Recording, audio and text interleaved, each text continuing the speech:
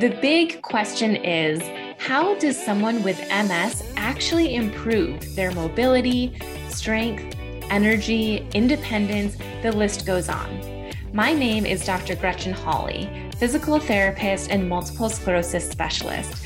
Welcome to the Missing Link podcast. Tune in as I share the top strategies and exercises to help you gain control over your life with MS using research-driven insights and advice from top industry experts.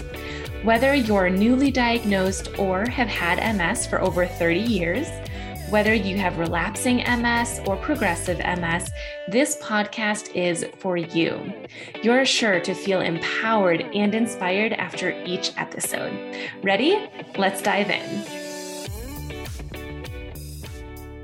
Hi guys, thank you so much for tuning in today. I am interviewing Dr. Kim Bretz. She is a naturopathic doctor of over 20 years with a special focus on gut health. On today's episode, Dr. Kim talks to us all about the different food groups and specific foods that affect our gut microbiome and what that means for MS symptoms.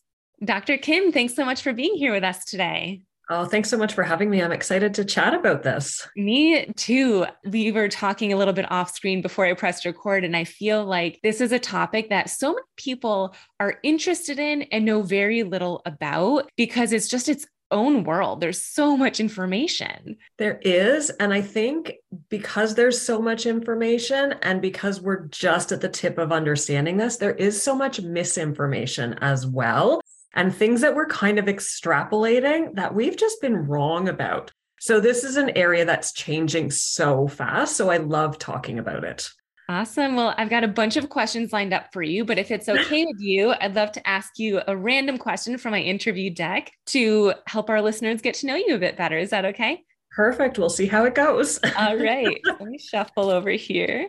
Your question is, when you have to study for a test, what is a proven successful method? Oh, that's easy for me. I have to write things down by hand. If I want to remember anything, I will just write it down. I do not have a photographic memory, but at that point, I generally can repeat anything back easily. So yeah, that's my very clear-cut answer for me. Nice. That's so funny because I do have a photographic memory. So when I close my eyes, I have to literally picture what it looks like. I used to study in grad school with flashcards, and I would even picture what color the flashcard was, where it was that I wrote it on the flashcard.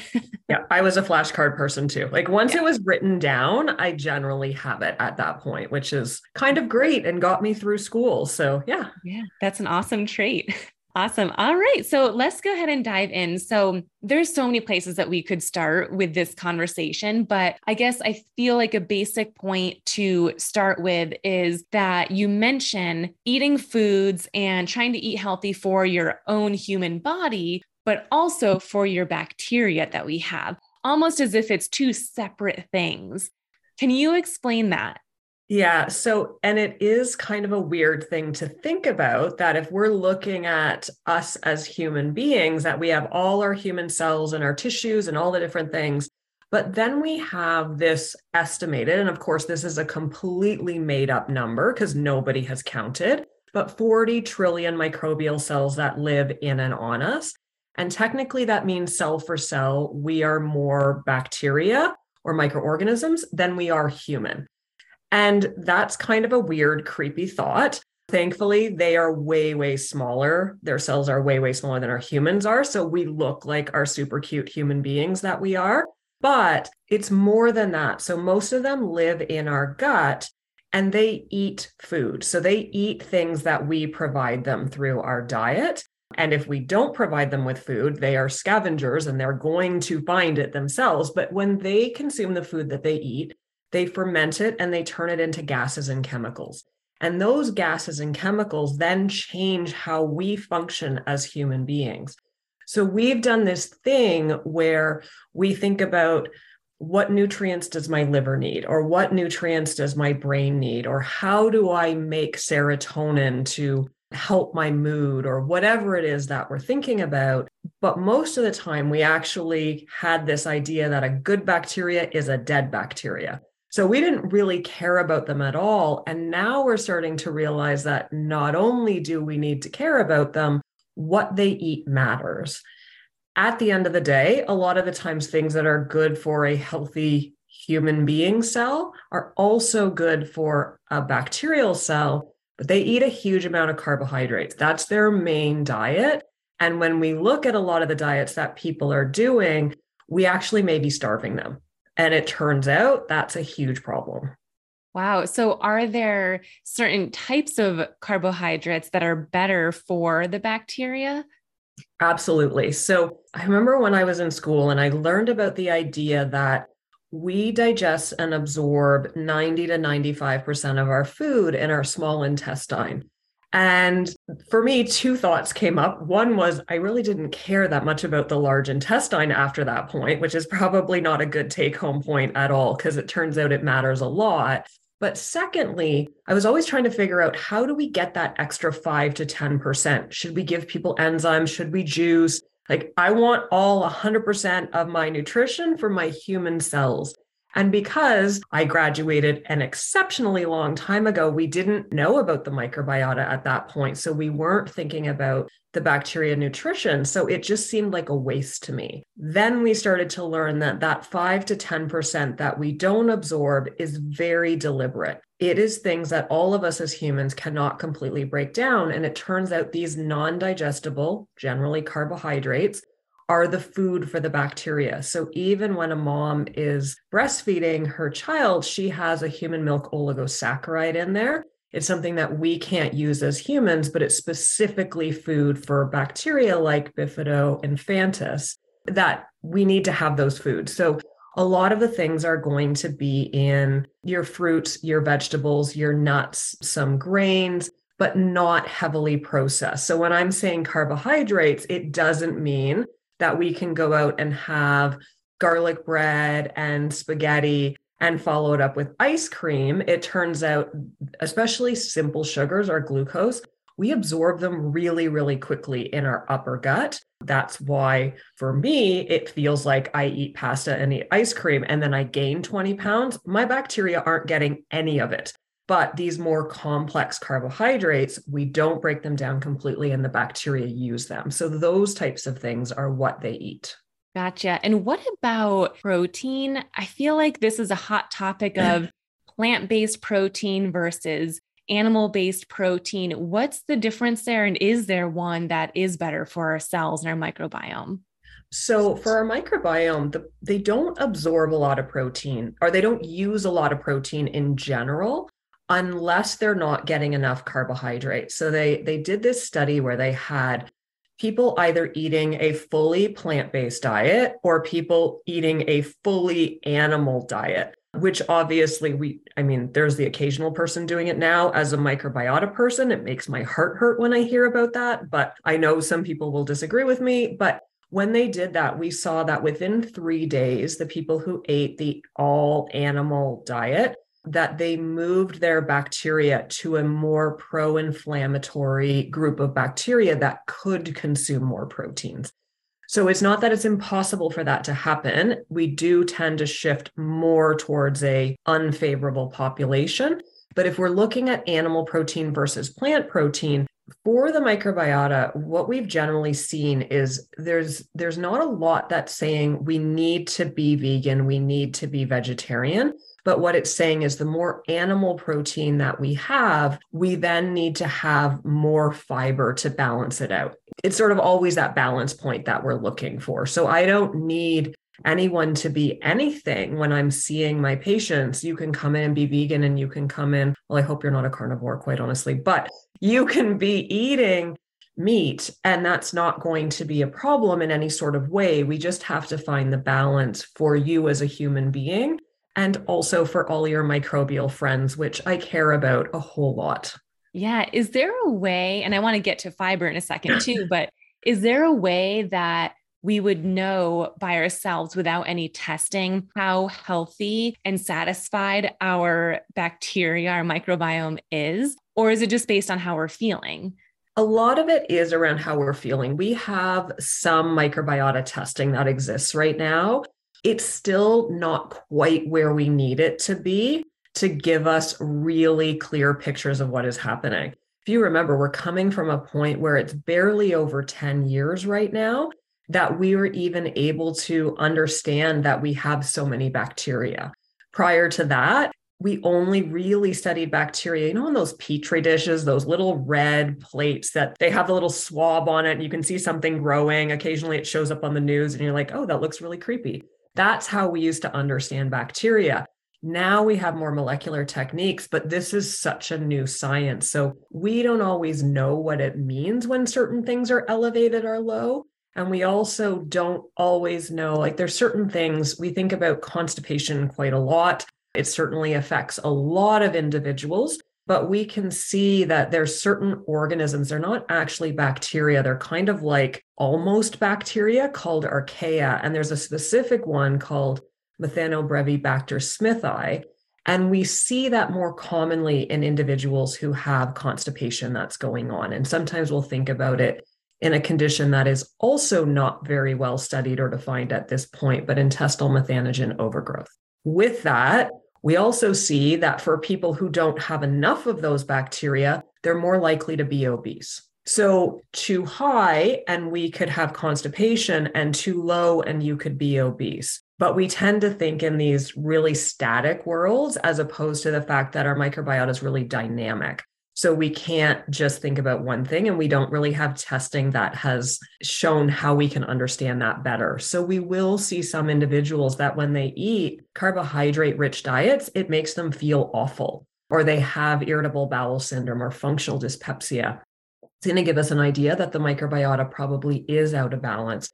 That might have started with a trauma. It might have started after an infection. So gastroenteritis or a food poisoning, or someone took an antibiotic. So those will be clues for us, but we often don't really at this point have quite the level of testing that we want. That makes sense. I became an MS specialist either 7 or 8 years ago now. And at that time, researchers were just starting to talk about the gut and microbiome and how that might persuade MS in any specific way. And it was like this brand new thought that was blowing everyone's minds. And that was only 7 or 8 years ago. So exactly. And we see that in general with autoimmune conditions, but specifically with MS, with rheumatoid arthritis, IBD, or any of the Crohn's and colitis sort of things. We know that there's generally a dysbiosis that's going on, but we don't exactly know how much an effect that's playing and what to necessarily do with it, which unfortunately sometimes we'll get some individuals who just put out information that fix this and it's going to be the cure to everything. And that's really hard and really kind of makes me want to throat punch them a little bit. But we let it go, we move along, and hopefully can just educate that we're getting there. And I think we will get more information in this area, but we're just not there yet. Yeah. And, I do have several clients with MS who either have intense constipation or the opposite, where their bowels are just loose and they can't really control it. And, at first it was always thought of this as a symptom caused from the disease process of MS. But now, from what you're saying and from what I've heard, people are thinking that the biome, the gut, actually might be playing a role as well, not just the disease process. Right. And we know the disease process, especially around constipation, is one of the things that we have to consider. Functional dyspepsia.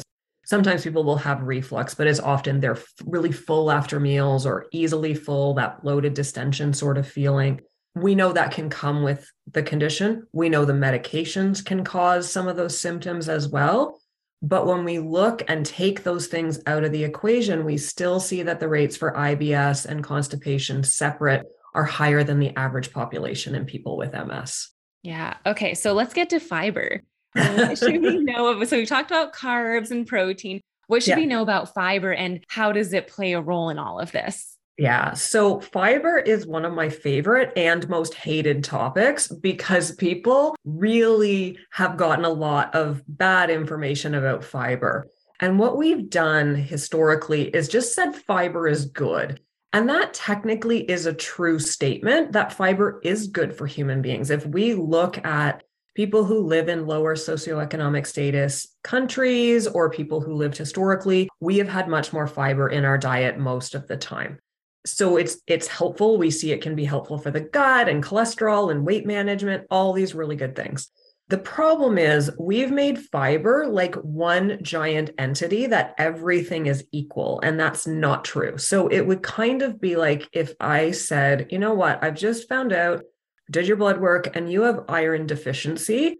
You know what we should do? We should give you some minerals. Yeah, don't worry if it's calcium or selenium. That's probably fine for your iron. Like that, we would never think that.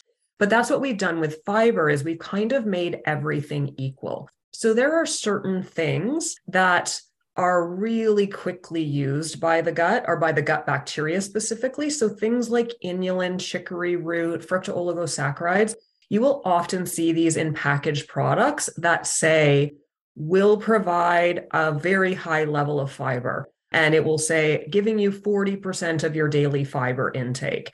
And then you will get over half of people who consume these foods saying, okay, I'm so bloated, I'm going to explode. My gas has made me socially inappropriate, and now my bowel movements are all over the place. Those fibers don't work necessarily for everyone. And the fibers that are put into foods are often put into foods so that they can make a labeling claim, but they haven't been proven to actually be helpful for certain things. So when I'm thinking about fibers that I want for my patients, it's going to be in a lot of our fruits and vegetables and nuts and beans and things along those lines, but we always have to go low and slow with that.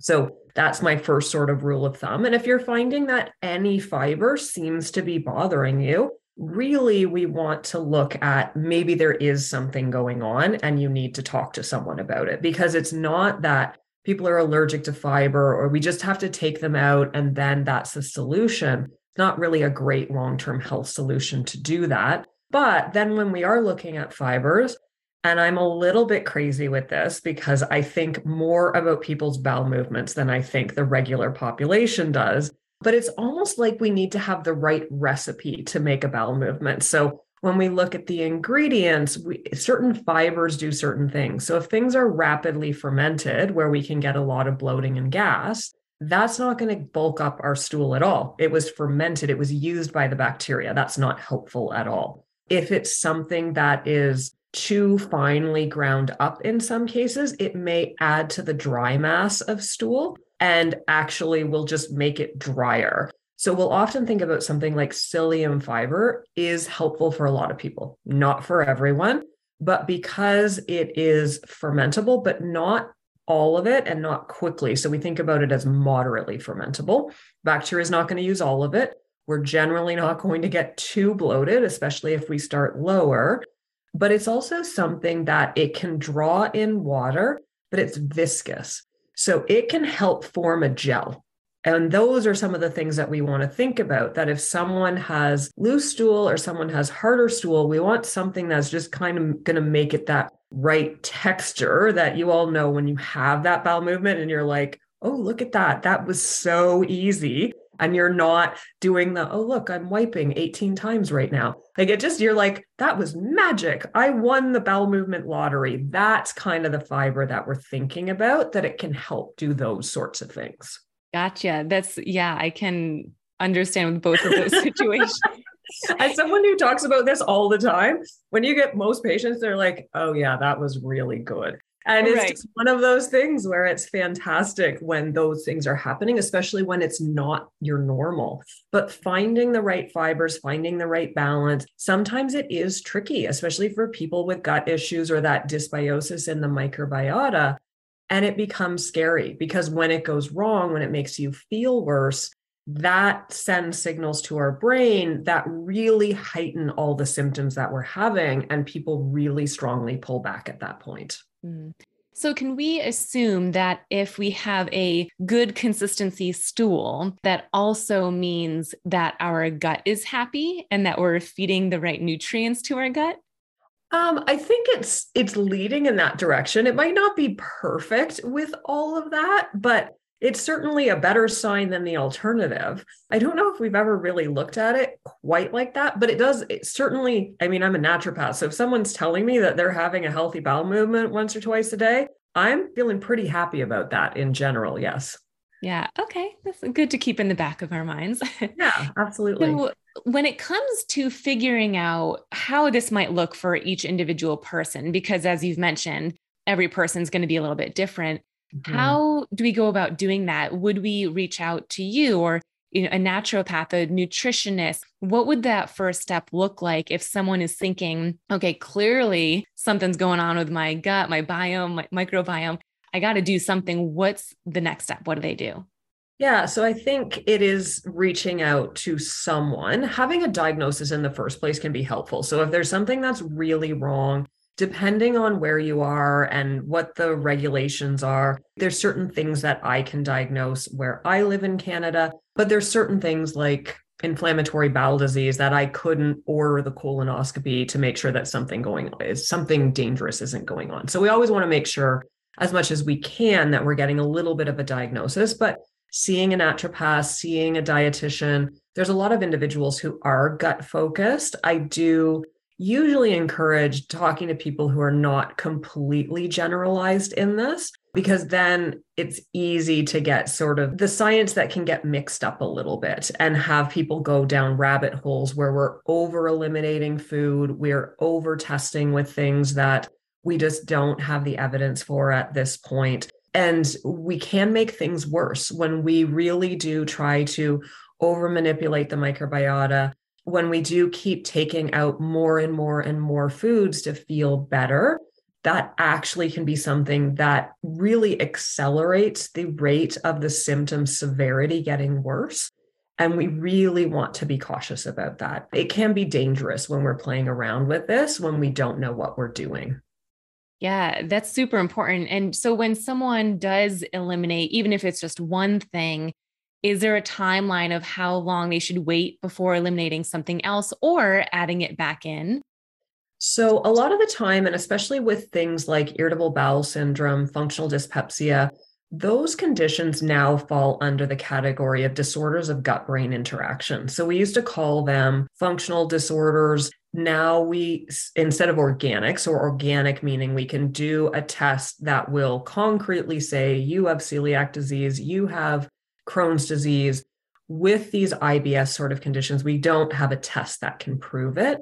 So within this type of condition, we'll often do something like a low FODMAP diet, where we're taking out a whole bunch of foods at once. So we basically take away the foods that feed the bacteria as a test to see if it makes you feel better. So we may take out a whole bunch of foods at once, but what is recommended is we do the trial for about 2 weeks, maybe up to 4 weeks. And at that point, we're starting a reintroduction already at that point. So it's not something, and I often have patients coming in that started it online or with another practitioner, and they just kept going because it made them feel better.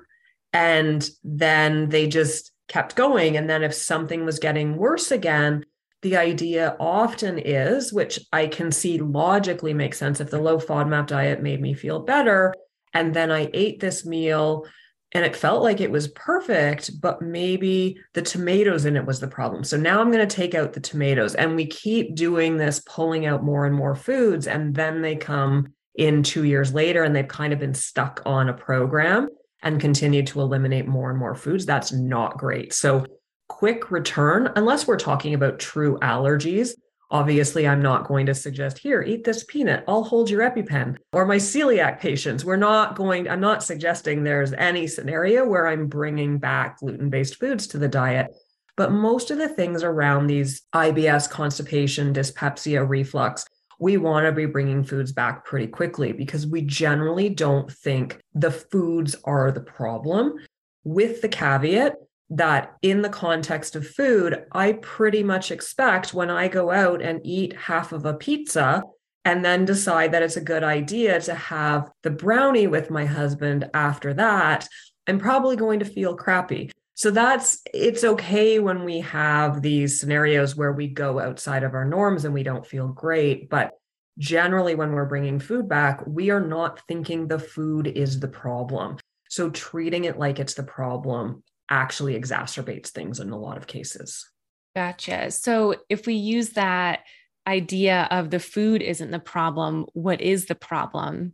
Yeah, so we see that there's a lot of things that are changing. So a lot of the time we are seeing this dysbiosis, or the imbalance between your good and bad bacteria, is one of the big things. And we've studied this a lot through people after they've had infections or antibiotics or things along those lines. We also know that there's a major communication issue between the gut and the brain.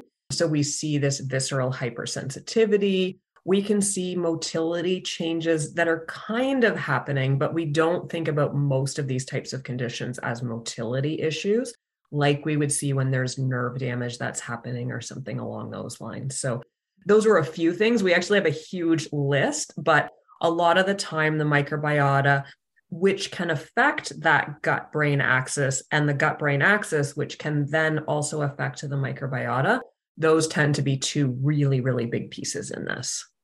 Wow. So clearly the gut and brain connection or interaction is a huge component. So we'll definitely have to have you back on the podcast to talk more about that. But all of this is so helpful and just a unique way to look at things that makes it feel more digestible, no pun intended. And I think it's going to be really, really helpful. If our listeners do want to reach out to you or find you or look for any resources, what can we share with them? Yeah, so I am on Instagram, mainly. I'm on Facebook as well. And my website has information for how people can reach out as well. Those are going to be the best places that can find me. I am still terrified of TikTok, but I actually do have an account that I occasionally get brave and get myself doing something, maybe more in the future. I love that. And I will put your Instagram and website in the show notes, Perfect. maybe even your TikTok too, so people can check you out. So if you're listening, check out the show notes for those. But thank you so much for being here with us. I really appreciate all of your expertise and insights. It's just so valuable. Thanks so much for having me. It was really fun. Thank you for listening to today's show. I am so grateful to have you as a listener. If you'd like extra resources, such as a video of one of my seated exercise classes, my favorite core exercises, and the opportunity to ask me your questions, head to missinglink.com/insider. That link will be shared in the show notes, along with links to my social media handles. If you loved this episode and think a friend or family member with MS would benefit from listening, please go ahead and text or email this podcast to them right now. Sharing this podcast will help me educate and empower as many MS warriors as possible. Thanks again for joining, and be sure to tune in next week for another episode of the Missing Link podcast.